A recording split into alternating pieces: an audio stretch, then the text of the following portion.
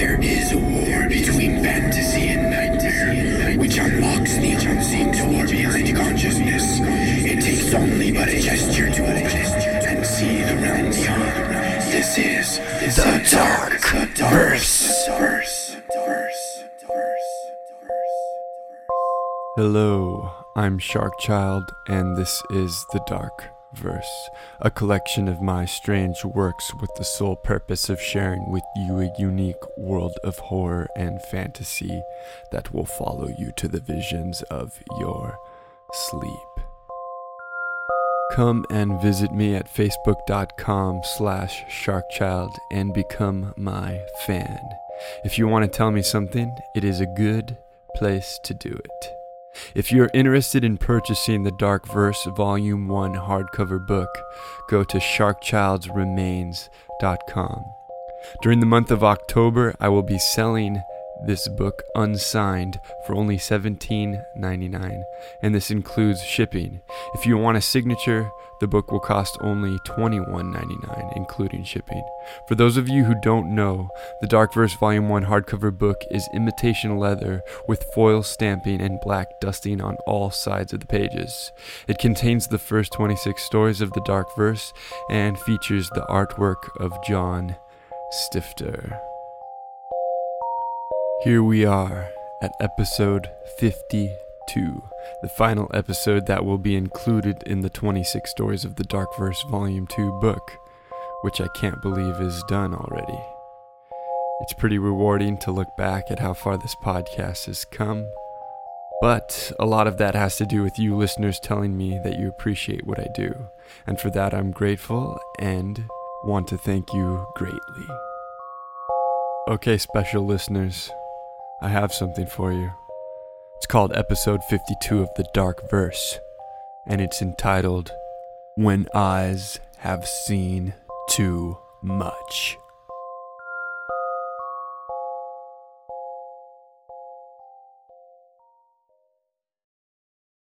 My squad and I were at the end of our assignment. A brigade of 3 heavily armored vehicles and 24 exhausted, anxious men raced through the canyon of Nazlet. Dust churned behind us in well springs of the fleeting memories we hoped to leave behind. If the mind could have held its thoughts as lungs contained breath, we would have clenched out those menacing gestures of contemplation until the journey was through, for the road was long before us. Even the reverie and hope of being home was too much a torment. All we wanted was the sound of rubber on road and the wind of movement. Surrounding us, red rock ascended to the heavens, enslaving us to a route of unruly exit. The sky was daunting, hanging above in an incredible intangibleness. It appeared to be the covering of a distant country, not connected to our own. Halt! Captain Tertiary's voice boomed and echoed throughout the canyon. The 3 vehicles stopped. I was in the last. Skillins, what is that? The captain asked of the first in command beside him, who wore binoculars around his neck. I did not need any enhancements to see that something was coming toward us on the road ahead.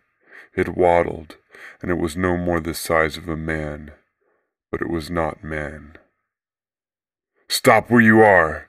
Shouted Captain Tertiary to the approaching form. The thing continued to meander forward, like a young child. I had a premonition of what it was, a flash of hideous insight. There was something horrible about its presence, beyond horrible. For in that moment of my look into the regions of time becoming us, I felt a wrongness more burdening than the most wicked sin's guilt. It was more awful than infidelity, more heinous than rape, more sinister than murder.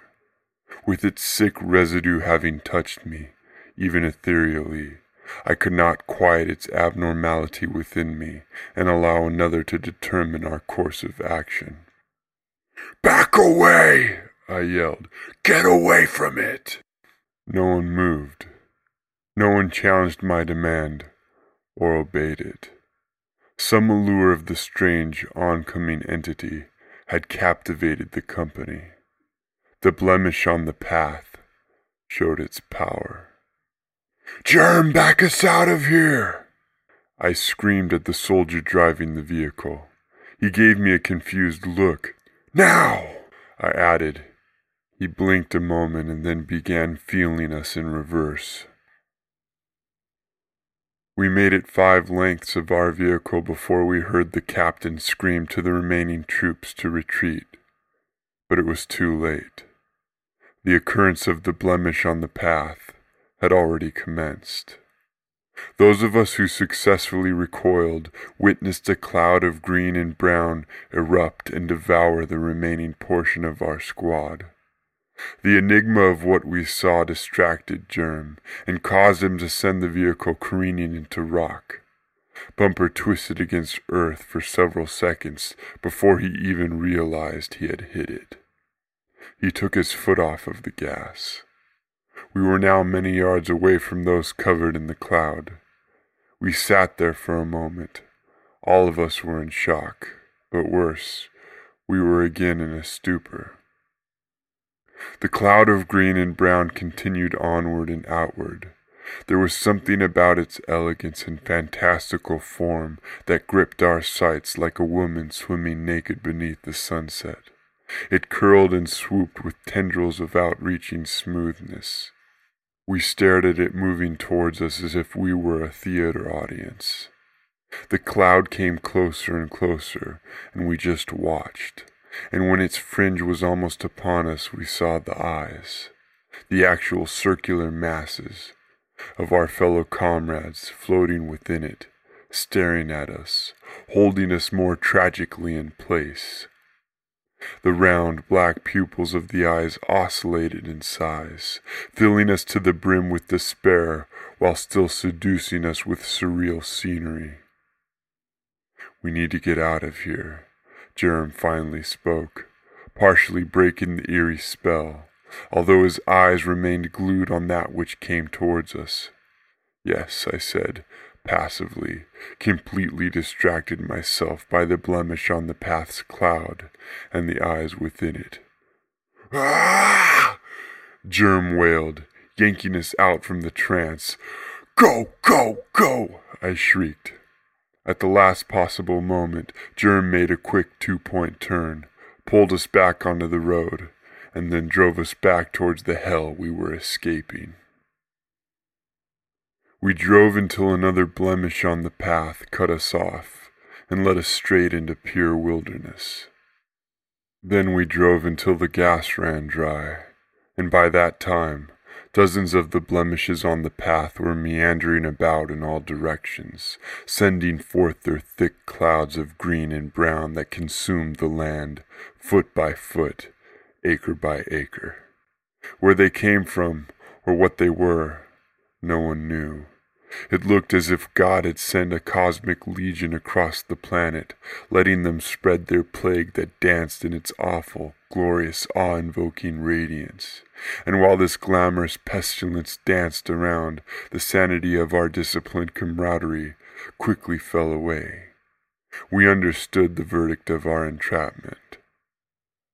Some took what rations they could in frenzy and ran off. Others ran straight into the clouds, controlled by the passion of what they saw, believing that something redeeming awaited them. Those of us remaining gathered up rations and equipment and headed out in the direction that avoided the clouds. We started with 9 in our vehicle, but only 4 of us were in this party. About a day later, a time came when the 4 of us who stuck together sat on the desert ground, while the green and brown clouds encased us within a final square mile of safety, a square mile that swiftly dissipated. We admitted defeat and had nothing left to do but await our fates. "Somebody say something," Gunfrin said, slouching his head over his legs. "Somebody make peace of these last moments." The tone of his voice was sorrowful, and the inability to see his face, in union with the dirt covering him from limb to limb, caused him to appear as a ghost. "This is it. What could you possibly want us to say? Peace be with you?" Germ stated sarcastically. He was coping in a different manner. He wanted to feel confident until his last breath. "Just tell me, because if you want me to say it, I'll say it. It's no hassle for me." He laughed. What a joke this is, meeting our end like this. We probably did it to ourselves. What the hell kind of a right did we have out here in the first place? Mr. Stahl spoke, the voice of reason. "God-forsaken murderers, that's what we are. We're probably just getting what we deserve." "Probably," I concurred. "If you think that what was happening in that village was completely normal, I'd hate to even bring back its name. We did what we had to, what we knew had to be done. No one should ever have had to see what we did. And I've decided I'm not just going to sit here and let the damn clouds take me. If anything, I'm bringing death to it." I let the final minutes of my life drag my sanity into hysteria. "Screw it!" I screamed. I cocked my rifle and began running at the unyielding clouds that continued to capture us. I started firing shots into their emptiness. "Come here, you maggots," I yelled, directing my words at the blemishes on the path. "Come get me. Put your pansy gaseous foam away and come get me with real hands." From within the green and brown clouds, a silhouette of something sprinted for me. A moment later, the silhouette was gone, and replacing it was a faceless thing with scarred skin. It was so fast that I did not even have time to blink. With two brilliant hands, it reached through my head, intangible to face and bone and brain, but tangible to sight, and stole away my eyes.